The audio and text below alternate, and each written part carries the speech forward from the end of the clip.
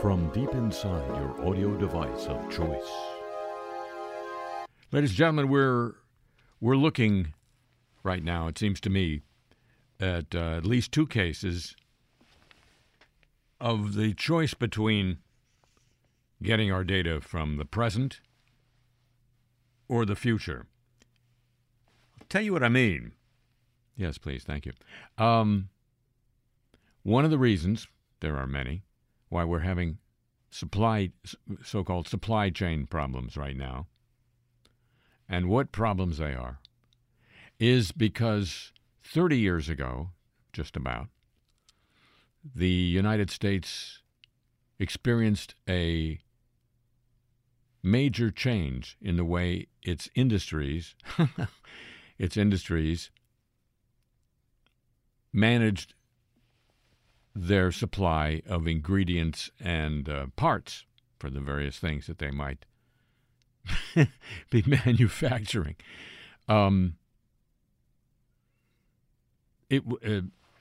Historically, companies in the United States would order parts and ingredients in advance, have them delivered, store them in warehouses, and use them as needed. And then reports dribbled out from Japan that they were, and this was the phrase used at the time, quote, eating our lunch, unquote. It didn't bother me because I don't eat lunch, so I don't even know what that would be like, but it was supposedly bad. They were eating our lunch because Japanese companies weren't storing parts and ingredients in advance. They were ordering them as needed on a system called just in time. Not a name, just in time. Parts and ingredients arrived as needed, as if by magic. Now, Japan, I believe this is true, you can correct me on this part, was getting its parts and ingredients from other companies in Japan at that time. So that was maybe a logical thing to do, is have them crisscross Japan just in time. Well, American companies raced to adopt the just-in-time system because they saved all that money on warehouses that they didn't need anymore. And things were great until the outsourcing of not only manufacturing but ingredients and parts for the stuff that still was made here was all outsourced to China. And, nothing could go wrong with that. That's just a very robust system. We get along with the Chinese and they get along with us and everything's fine. Until now. And between COVID, to which China responded in an even more draconian way than the United States, very much more, because they're China, they're Draco, and other things, that system has fallen apart because people were getting data from the present. Yeah, the stuff's still coming over just in time, and nobody looked forward to, let's say, the possibility of a pandemic. Couldn't happen. And I analogize that to this. We are now in a moment, and it was ratified by a selection of the Sunday morning yak shows this week, that we're convinced Omicron is the end. This is it. It's the last one. Bye-bye, COVID. Where the governors, particularly Democratic governors, are rushing to end mandates of all kinds as if they were Canadian truckers. And on the shows this morning, just talk about, the post-COVID era. That's data from the present. Here's data from the near future from an epidemiologist's Twitter feed, is Dr. Eric Ding. I know. He's an epidemiologist from Harvard. Quoting my latest warning about BA2 subvariant of Omicron. Yes, there's a new variant of Omicron called BA2. This is actually really worrying. It's surging in countries worldwide. This pattern in a new variant transmission, outpacing the old variant in multiple countries, has almost led to a new wave prolonging current wave. New wave / prolonging current wave. Not a word about BA2 on the shows this morning. As I say, they're using current data and not data from the very near future. So BA2 will be arriving, according at least to Dr. Ding, just in time. Hello, welcome to the show.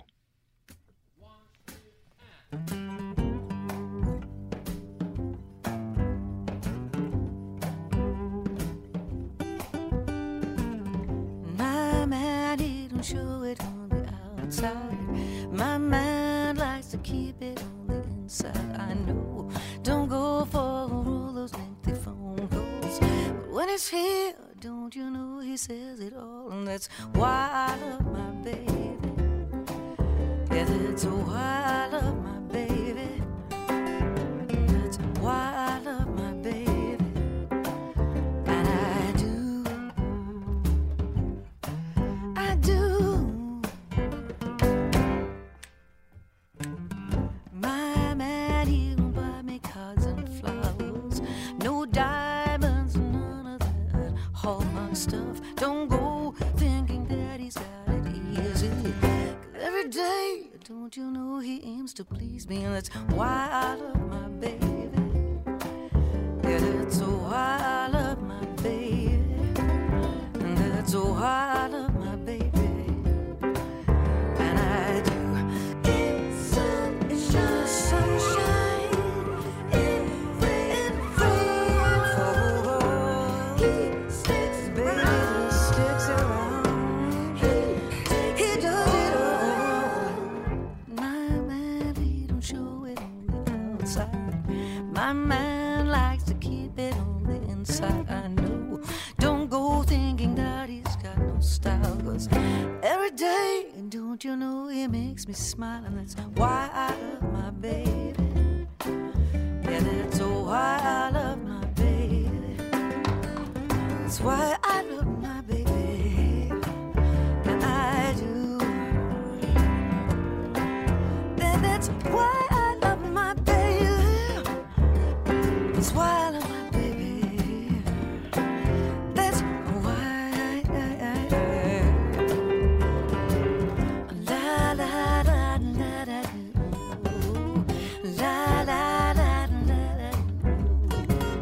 la la la la la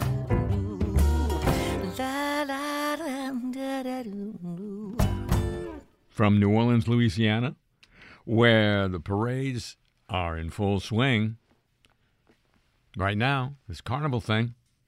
Welcome back, Carnival. I'm Harry Shearer. Welcome you to this edition of the show. And now, news of the warm, won't you? I think I will. I know I will. Soft, listen to the warm. We can listen to the warm. We got bad news and good news today on News of the Warm. Bad news first, of course.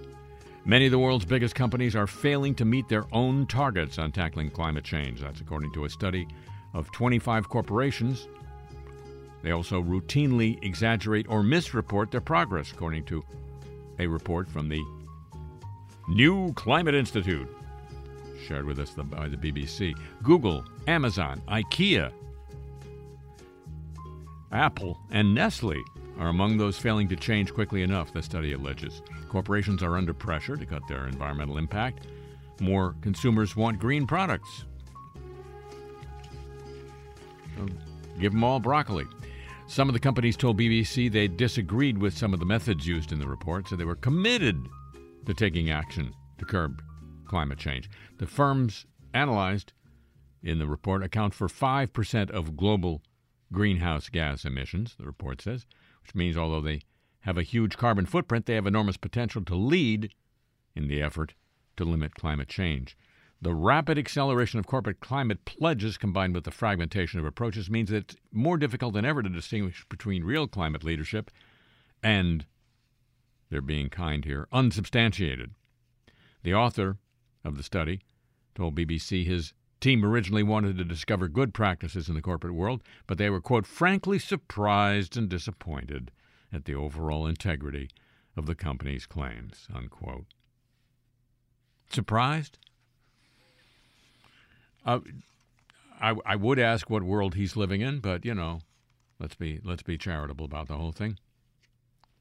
Amazon said in its reply, "We set these ambitious targets because we know that climate change is a serious problem and action is needed now more than ever, which is why Jeff Bezos is going to the border of space." No, they didn't say that.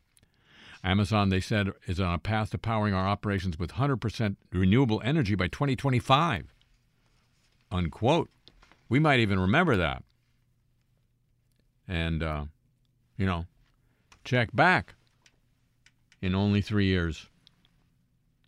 Should be within our ken. Nestle commented, "We welcome scrutiny of our actions and commitments on climate change. However, this report lacks understanding of our approach." The report was conducted by two nonprofit organizations, New Climate Institute and Carbon Market Watch. It looked at firms' publicly stated strategies to reduce greenhouse gas emissions. Nobody's emitting greenhouses. Don't get upset. You're not going to get hit with falling glass. In order to reach net zero, that's a target scientists say the world must reach by 2050 to, stay on the safe side of danger. Companies set their own targets. Google promises to be carbon-free by 2030. IKEA promises to be climate positive by by then. Don't know the difference between climate-free and climate positive. The study gave each firm an integrity rating. It found that some were doing relatively well in reducing emissions, but that all corporations could improve. None was given a rating of high integrity. It assessed factors like annually disclosing emissions, giving a breakdown of emission sources, and disclosing information in an understandable way. Now you're asking a little too much. It concluded that overall the strategies in place, if implemented, would reduce emissions by 40% at most, not the 100% implied in the term net zero. Well, net 40 doesn't sound quite as catchy, does it? Does it really, Mr. Climate Person? Just 3 of the 25 companies are clearly committed to removing 90% of carbon emissions from their production and supply chains. Those are Maersk, that's a shipping company, Vodafone, and Deutsche Telekom. So 2 of the 3 are phone companies. Interesting. I don't know what that means. The way that businesses talk about the climate pledges is also a big problem. According to the report, there's a large gap between companies say and the reality. Consumers are likely to find it difficult to determine the truth. Companies' ambitious-sounding headline claims all too often lack real substance. The author of the report explains, even companies that are doing relatively well exaggerate their actions. It's almost as if corporate speak is exaggerated by nature. No. This is the man who did the report. His team spent weeks poring over documents. Poring without a U. Said the average person trying to choose a piece of furniture, technology, or buy food in the supermarket would struggle to make an informed decision. Struggle in the supermarket, ladies and gentlemen. That's one of our current complaints. And also, now this is the good news of the warm. Climate scientists have long warned, as you probably know, that a lot of water could be displaced into the ocean by melting glaciers because they're frozen water, see? Now, experts say they have a new idea on just how much that amount could be, and it's actually a little less than previously thought. So, glaciers flow. Melting glaciers are in a lot of ways a bellwether for climate change on Earth. Their size and structure directly linked to the changes in both the atmosphere and the water itself. Their shrinkage can give us some much-needed information and incontrovertible evidence on the status of our battle with climate change. Because of this importance, experts have tried to better understand the consequences of melting glaciers. They're particularly interested in exactly how much ice rests within them, how much ice in the glaciers. That can explain, or at least help explain, their contribution to sea level rise and factor into water management plans for areas that rely on glaciers. So scientists published new research in the journal Nature Geoscience this week. It reveals a new estimate for how much ice these glaciers contain, about 20% less than we once thought. The glaciers shrunk. Romain Millian from Université Grenoble-Alpes and colleagues collected and analyzed thousands of satellite images in order to build a high-detail map of glacier ice motion. Give me some of that glacier ice motion. With this data, they calculated the thickness of the glaciers, providing a general estimate on how much ice is trapped in them. Around the world, it had been believed melting glaciers would contribute about 30% of total sea level rise, the rest coming from thermal expansion and shrinking ice sheets. But this study indicates glaciers' contribution to sea level rise is, in a full melt scenario, will be a little over 10 inches, 20% less than earlier estimates. They got a better idea of where in the world that water could be coming from. They had some differences, these results, to previous estimates on specific regions. Their data pointing to the existence of less ice in places like the Andes and more ice in places like the Himalayas. Researchers say these results on glacier geometry could be significant enough to justify an entirely new look at our predictions for the evolution of glaciers themselves. Glaciers have evolution. They could grow horns. Who knows? More data from the future, as I say.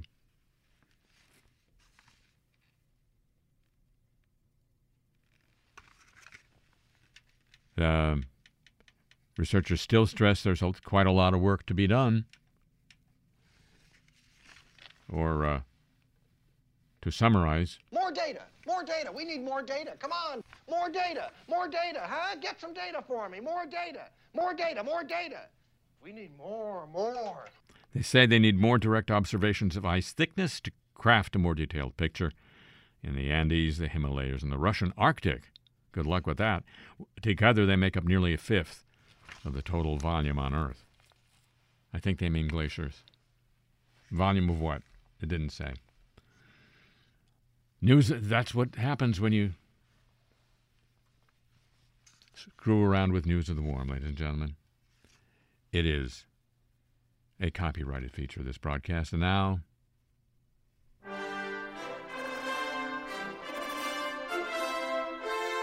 no, there will be no news of the Olympic movement this week, except in Apologies of the Week, and that will be moments from now.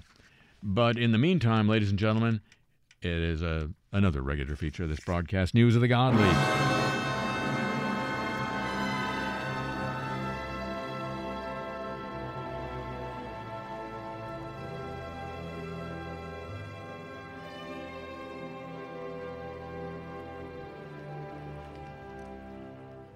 And News of the Godly this week starts with a story that you might describe as the gambling nun. A federal judge has sentenced an 80-year-old nun to a year in prison after she confessed to stealing more than $800,000 from the elementary school where she worked as principal. What was she doing with the money? Financing her gambling trips to Las Vegas. This from the Courthouse News Service. Mary Margaret Kroiper must also pay $825,000 and $338 more in restitution, according to the U.S. Attorney's Office in L.A. She pleaded guilty last year to embezzling money from St. James Catholic School in Torrance. Yes, that's where the money comes down. In Torrance, whereas the principal, for 28 years she was responsible for the funds the school received for tuition, fees, and charitable donations. She diverted the money from the school's bank accounts, quote, to pay for expenses that the order would not have approved, much less paid for, including large gambling expenses incurred at casinos and certain credit card charges, according to the government. I guess she didn't win. Note to none. You don't.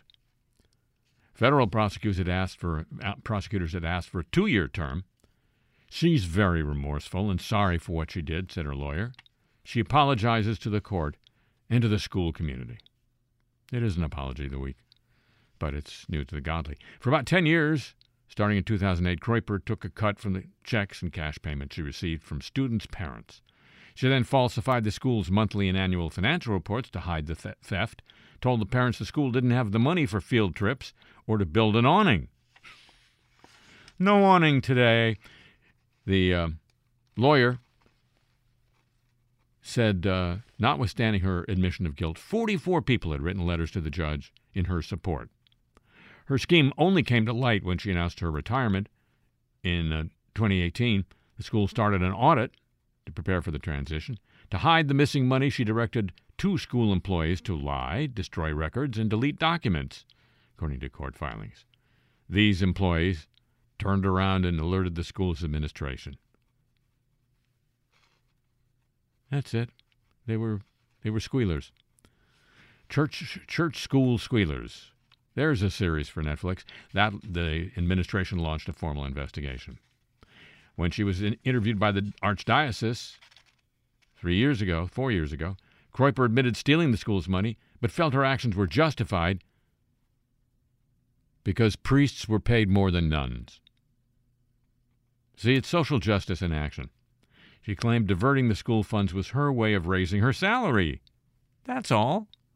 And she used the money to travel and eat out with friends and gamble in Vegas, Tahoe, and Temecula, ladies and gentlemen. That is I believe that's a Native American casino. So she spread the wealth. And now, ladies and gentlemen,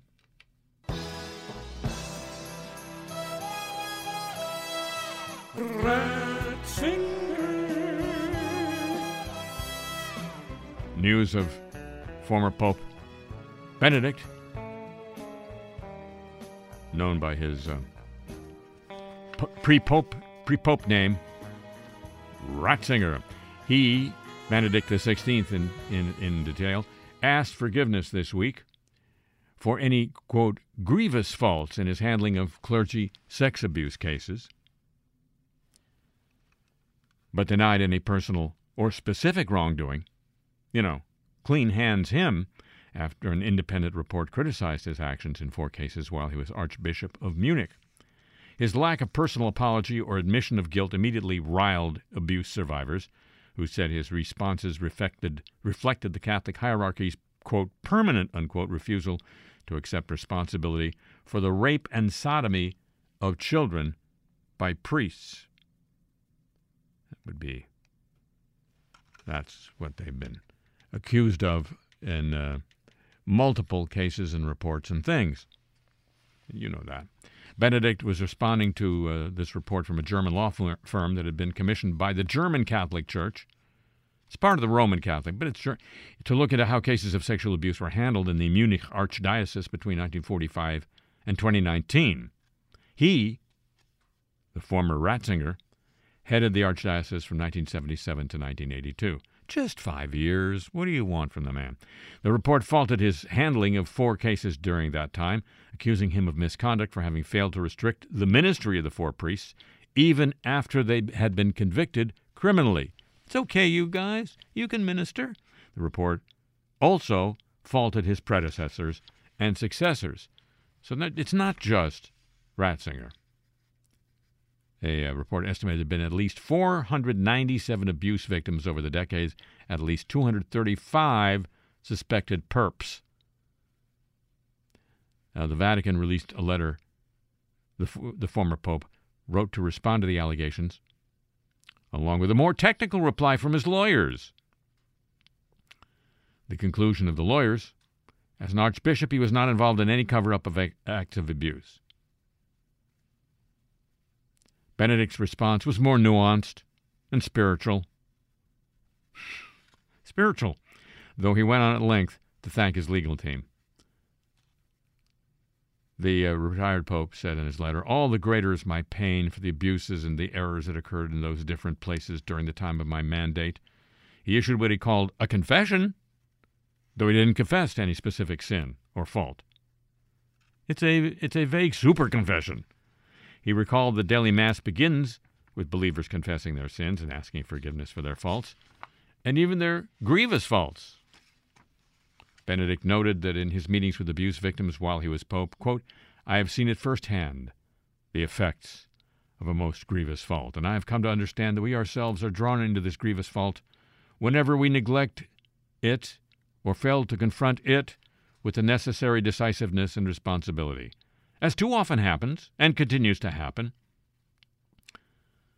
Once again, I can only express to all the victims of sexual abuse my profound shame, my deep sorrow, and my heartfelt request for forgiveness." Again, could be apology of the week, might be.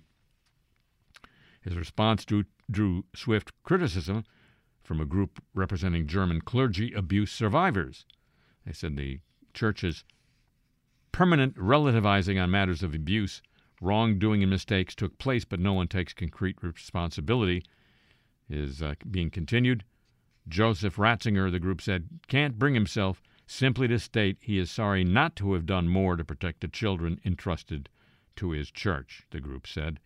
That would be an honest sentence, unquote. The response will likely complicate, according to the AP, efforts by German bishops to reestablish credibility with the faithful, or to establish faith with the credible, for that matter, you might add.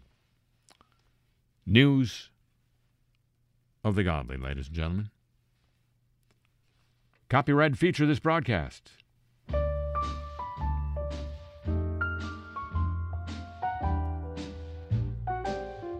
It's very clear our love is here to stay, not for a year, but ever and a day. The radio and the telephone and the movies that we know may just be passing fancies, and in time may go. But oh my dear, our love is here to stay. Together we're going a long, long way. In time the Rockies may crumble, Gibraltar may tumble, they're only made of clay, but our love is here to stay.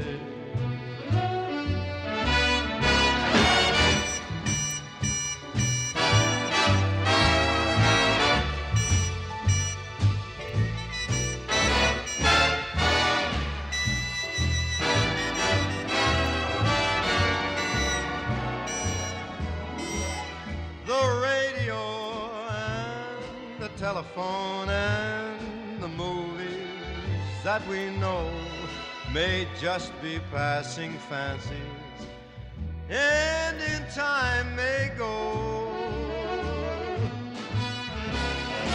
But oh my dear, love is here to stay. Together we're going a long, long way. In time the Rockies may crumble and Gibraltar it may tumble, they're only made of clay, but our love is here to stay.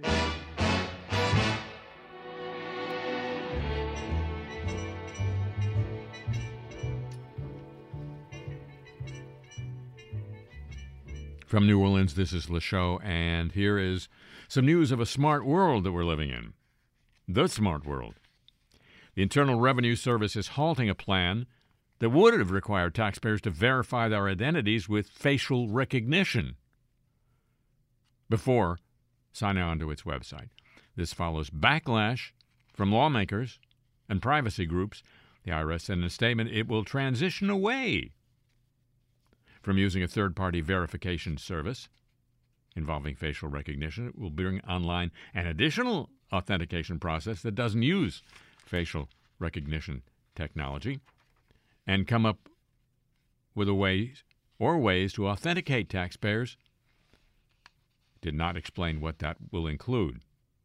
Reversal comes just as tax season is underway, hints at public discomfort around the expanded use of facial recognition technology in daily life. Everybody's doing it. The IRS had previously planned to require a new verification process with facial recognition for logging into its website starting this summer. It was part of a partnership the IRS has with ID.me. That's a fast-growing company that uses facial recog software as part of its identity verification process. It verifies identities for 30 states' unemployment agencies, as well as a growing number of federal agencies like Veterans Affairs and Social Security Administration. The IRS used ID.me in a more limited capacity last year, verifying people who wanted to opt out of receiving advance child tax credits payments. The federal government has no rules regulating the use of facial recognition software, but the technology has come under fire from privacy groups. What else are they supposed to do? That's their job. An external speaker function in 578,607 Teslas are going to be disabled by the manufacturer after the U.S. National Highway Traffic Safety Administration said it's interfering with safety standards. Another recall for Tesla. This according to the Register, British Tech Journal. In late 2020, Tesla firmware enabled the boombox feature, not what you think, which allows a customer to play preset or custom sounds through the pedestrian warning system external speaker when the vehicle is parked or in motion. NHTSA, in January 2021, began investigating how boombox might interfere with a safety-critical system designed to alert pedestrians to an oncoming Tesla. They're far quieter than conventional vehicles, and you might, there's one now. The result of the investigation is a recall of 2022 Model S, X, and Y vehicles and 2017 through 22 Model 3 vehicles. That lets me out. Yeah, early adopter. These vehicles were built or retrofitted with pedestrian warning system and capable of operating a firmware release of that era. It's a lot of cars to address the issue. Tesla will stop boombox working when the car is moving via an over-the-air update, which they do a lot of. Just this month, according to the Register, Tesla had to disable a feature in full self-driving software that allowed 50,000 vehicles to roll past stop signs without coming to a full stop at intersections. That's the California stop, as it was called. The company, by the way, disbanded its media relations unit 2 years ago, so they couldn't be asked for comment. But this is like the third recall. The rolling stop was one, and there was another one as well. Hey, Elon, Mars is calling. A man landing an uppercut on the ceiling fan, a woman slamming into furniture, a guy smashing through a lighting fixture. Gamers are learning virtual reality headsets can often cause havoc at home. This from The Guardian. The trend of crashing into furniture while in the metaverse provoked a 31% jump in home contents claims involving VR headsets last year, according to one insurer. Aviva. No, it's the name of the insurance company, marking a 68% overall increase since 2016. Quote, as new games and gadgets become popular, we often see this playing through in the claims made by our customer, said the property claims director of the insurance company. In the past, we've seen similar trends involving consoles with handsets, fitness games, and even the likes of Rogue fidget spinners. The average claim Last year, about 650 pounds, $500. Often from broken TVs smashed by overenthusiastic gamers. One customer launched a controller at his TV when a zombie jumped out during the game. That seems reasonable. You got to stop the zombie. Multiple people reported cracking TV screens. One child smashed 2 designer figurines on the mantelpiece when his game demanded a swipe move. These claims were accepted and settled. Many people in the UK received VR headsets over Christmas, so claims in 2022 are already coming in. The company expects more. Reddit has a forum, VR to ER, featuring videos of people using VR headsets falling over, bumping into furniture, or accidentally punching loved ones. You say accidentally. That is news of our smart world, ladies and gentlemen. And now to kind of the most titillating news of the week. Starts with this quote, "He would roll his eyes at the rules, so we did too." That's the former press secretary at the Trump White House, Stephanie Grisham. She's become an outspoken Trump critic since January 6th of last year. But she says we weren't going to get in trouble because he's the president of the United States. She's talking about rules being flouted by the former guy. And the one that's in focus this week as a result of both reports from the National Archives, which has asked the Justice Department to investigate, is his former guy's handling of presidential documents, which are supposed to be saved. You see, there's a law and everything. And instead, he would tear them up. And among the ones that were now sometimes the staff would come in afterwards and piece the torn up ones back together. And so that's how we know that some of the ones that were torn, according to the National Archives, was one of the love letters, or as Trump called them, correspondence from the North Korean leader Kim Jong-un. They also included the documents, a map that former President Trump famously drew on with a black Sharpie marker to demonstrate the track of Hurricane Dorian heading towards Alabama 3 years ago now. That was to back up a declaration he had made on Twitter that contradicted weather forecasts.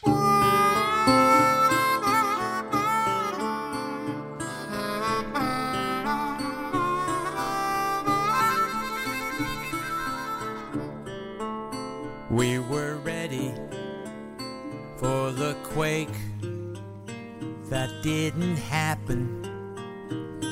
It seems they don't do fracking in Alabama.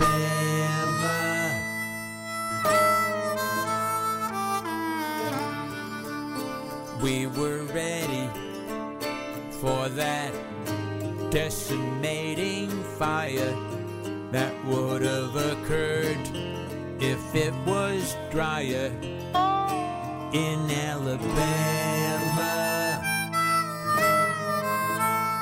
Alabama, we love you so much.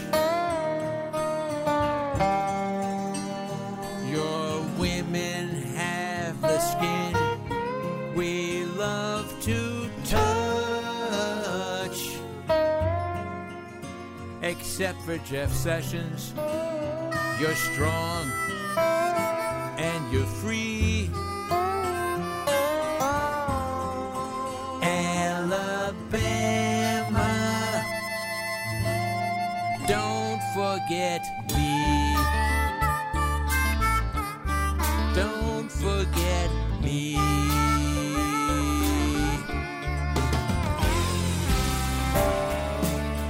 We were ready for the Islamic attack on the market in Macon for selling bacon. Turns out it's not in Alabama.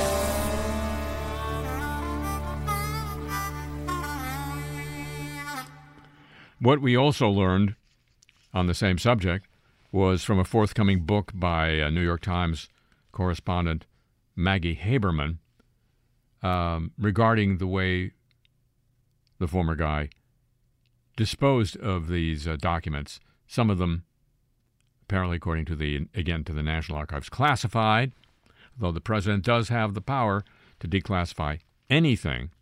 He'd declassify the whole CIA if he wanted to. Why didn't he? Anyway, staff members were reported by Maggie Haberman to, from time to time, searching for these destroyed documents, or these, destroyed documents. Find them not torn up on the floor as usual, but crumpled up and backing up the Oval Office toilet. Which sounds, if I'm thinking like Donald Trump, like a business opportunity.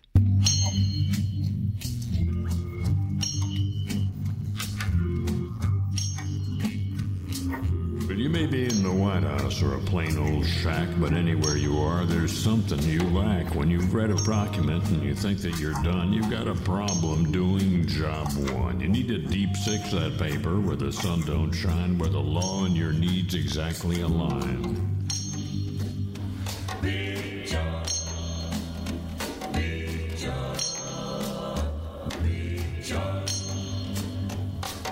An ordinary toilet seems like just the place where that paper disappears without a trace, but it just goes and bunches right up because the old flush hole ain't big enough. A jam in your Johnny attracts prying eyes, and you ain't got the time to supervise. That's when you need Big Joe. Big Joe. Big Joe. The handle's regular, the seat's the same, but that's not where it wins the game. The exit hole's huge, bigger than most. You can flush a whole Washington Post. No more jams, no more mess. No stories in books or on CBS. For once in your life, you've got peace of mind. You can really leave your past behind. A dozen colors, a comfy seat, make John flat cannot be beat. Big John. Big John, Big John, Big John. Well, clumps and clogs are a thing of the past, 'cause you've got the commode that's not half-assed. Best of all, you've got your rump on a product that's got the seal of Trump.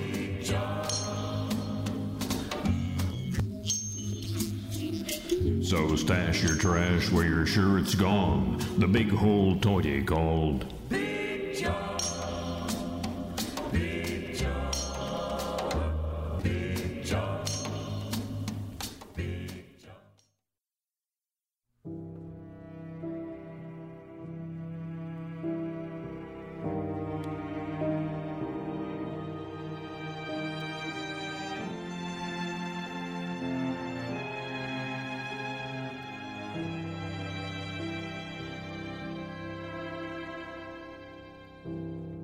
It's a funny old game,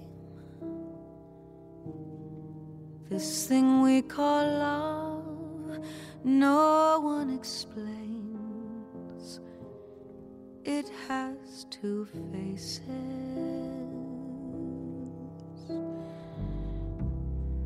I wish you the best, I wish you the worst. Pity and shame, forgiveness and blame, a kiss and then a curse. The bitterest of words, the gentlest of touch. Or they live side by side, and sometimes that is almost enough. We're happy today, tomorrow who knows. I'll threaten to leave and you'll beg me to go.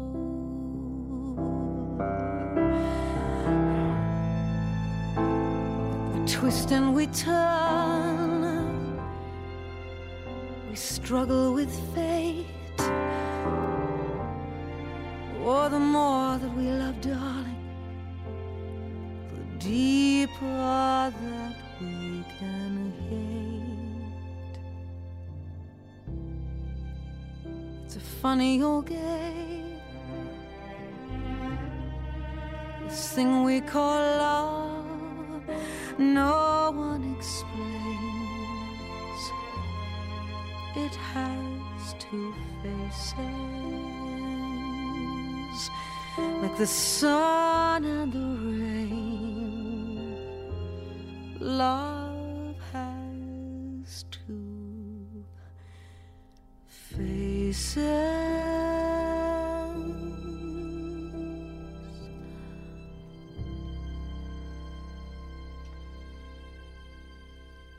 Happy Valentine's Day, everybody. I did find the other recall that Tesla is experiencing. A safety recall of more than 817,000 vehicles over faulty seatbelt chimes. That's according to the U.S. Auto Safety Regulator. It's going to remotely update the vehicles after an issue where seatbelt chimes go quiet on subsequent drives after having been interrupted when a driver exits the vehicle as the chime sounds. See? Go open the door and interrupt the chime, and okay, I won't chime anymore. The audible chime may not activate when the vehicle starts and the driver has not buckled their seatbelt. NHTSA wrote, the agency said the issue puts Tesla out of compliance with occupant crash protection requirements that the federal government has. The driver may be unaware that their seatbelt is not fastened. Really? Increasing the risk of injury during a crash, they said. Software release will address the issue over the air. It's exactly where I am. Welcome, Tesla. And now, the apologies of the week. Yeah, I'm over the air right now. We're so sorry. Sarataka Nashi has apologized for the suit violation that ruined Japan's hopes of a medal in the Olympic mixed team ski jumping event. She delivered a huge jump to launch Japan's campaign, but her celebration was cut short when she was disqualified due to her suit being 2 centimeters, about 3/4 of an inch, wider than allowed around her thighs. We're talking about the Olympics, ladies and gentlemen. Ski jumping has complex and controversial rules that link suit size and ski length to body weight in an attempt to remove any advantage that might be gained by athletes being lighter, and tiny weight changes can have a significant impact. It's an undeniable fact that my disqualification changed everyone's lives. Overstatement alert. I'm deeply sorry about making such a giant mistake, she said. Even if I apologized, I won't be able to get the medal or take responsibility, but I do need to think further about my competitions. Unquote. When President Biden tapped Eric Lander as White House science advisor a year ago, a little more than a year ago, he tasked the renowned genomics researcher with reinvigorating American science. He submitted a resignation on Monday evening, which Stat, the medical journal, describes as stunning. Question: he's derailed the U.S. scientific enterprise, says Stat. In the letter, Lander apologized to White House science staff for the workplace abuse scandal that caused his downfall, admitting he caused hurt to past and present colleagues for the way in which I have spoken to them. Well, you stupid... Oh, no, not that. I guess it was that. In interviews with Stat, White House aides and outside research experts worried that the scandal would delay or undercut several of the administration's key scientific priorities. Hey, welcome to the Apologies of the Week. The Rock. Dwayne "The Rock" Johnson has issued an apology over his initial support of Joe Rogan, saying he wasn't aware of the popular podcast host's use of racial slurs. This according to The Hill. In a tweet, Johnson shared that he was not aware of Rogan's use of the N-word after he publicly supported Rogan's response to the recent controversy surrounding his podcast promoting COVID-19 misinformation.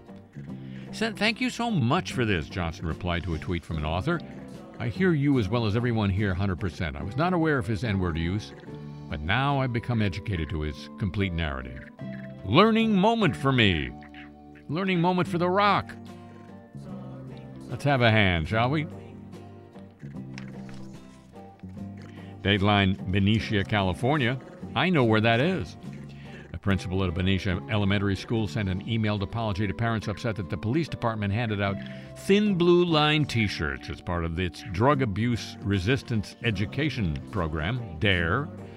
School's principal confirmed to the local newspaper this week that DARE program was started, I think, by encouraged by Nancy Reagan. Started by the LAPD, I believe. The shirts depict the DARE program's lion standing in front of a black and white American flag with a single blue stripe across the center. According to the email sent to families this week from the principal, Christina Moore, the shirts were handed out to 5th grade students graduating from the DARE program. I want you to know how sorry I am if this caused you or your family any unsettled feelings, said the principal in an if-apology.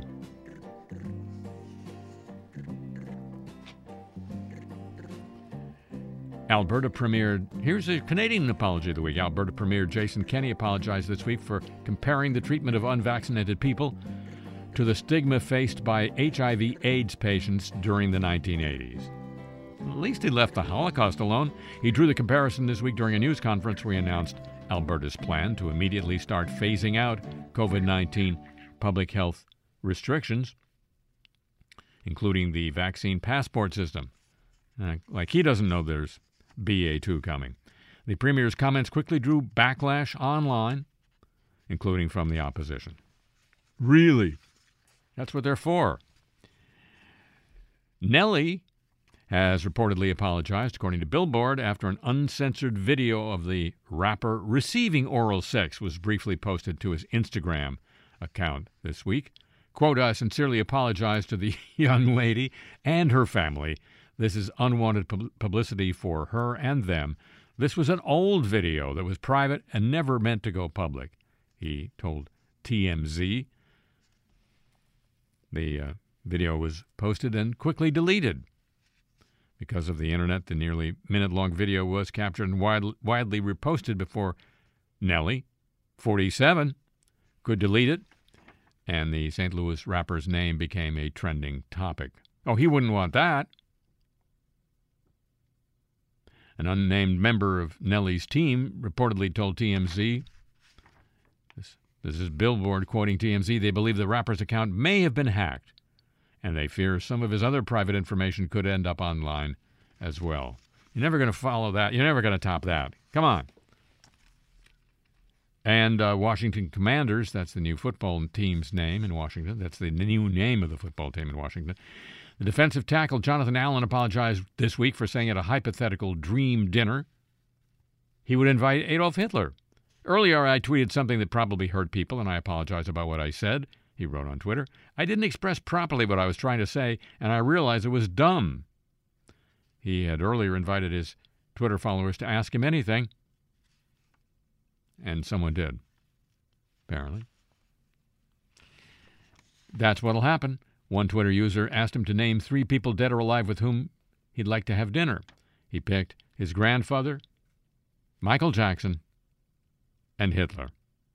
And explaining that selection, he wrote, he's a military genius and I love military tactics, but honestly I would want to pick his brain as to why he did what I did. Well, go read Mein Kampf, dude. I'm also assuming that the people I've chosen have to answer all my questions honestly. He is dreaming. About the world in general, I would say. The apologies of the week, ladies and gentlemen. Copyrighted feature of this broadcast.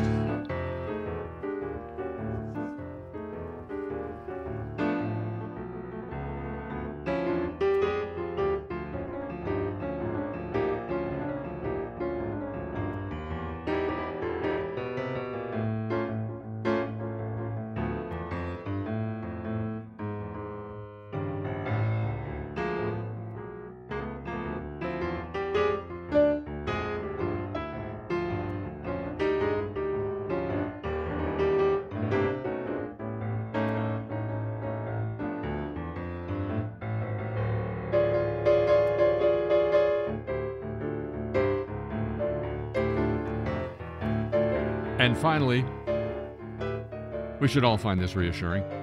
counterfeit parts have been discovered in U.S. nuclear plants, according to Reuters.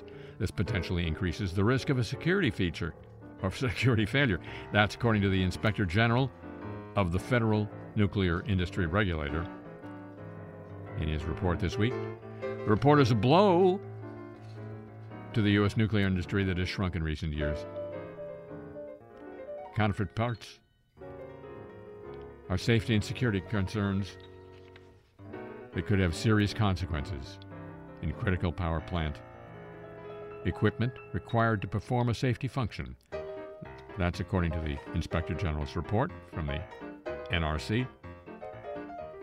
It looked into concerns that the counterfeit parts are present in most, if not all, power plants. It sampled a plant in each of the NRC's 4 regions. Found data showing fake parts were used in a plant in the Midwest. It said a well-placed NRC principal told the Inspector General about 2 component failures at plants in the Northeast that plant operators determined involved fake parts. And a recent audit report revealed the parts are present at nuclear operating plants without further details. Clean, cheap, safe, too fake to meter. Our friend the Atom. Ladies and gentlemen, that's going to conclude this week's edition of the show. The program returns next week at the same time over these same stations in the radio universe and on your metaverse audio thing whenever you want it. And it'd be just like more fake parts, if you would agree to join with me then. Would you? Alrighty, thank you very much. The show oh no, not yet. A tip of the show chapeau to the San Diego desk and to Pam Halstead and to Thomas Walsh here at WWNO New Orleans for their help with today's broadcast. The email address for this program, playlist of the music heard here on, and your chance to get Cars I Talk t-shirts, not Dare t-shirts, Cars I Talk t-shirts, all at harryshearer.com. And I'm on Twitter at the Harry Shearer.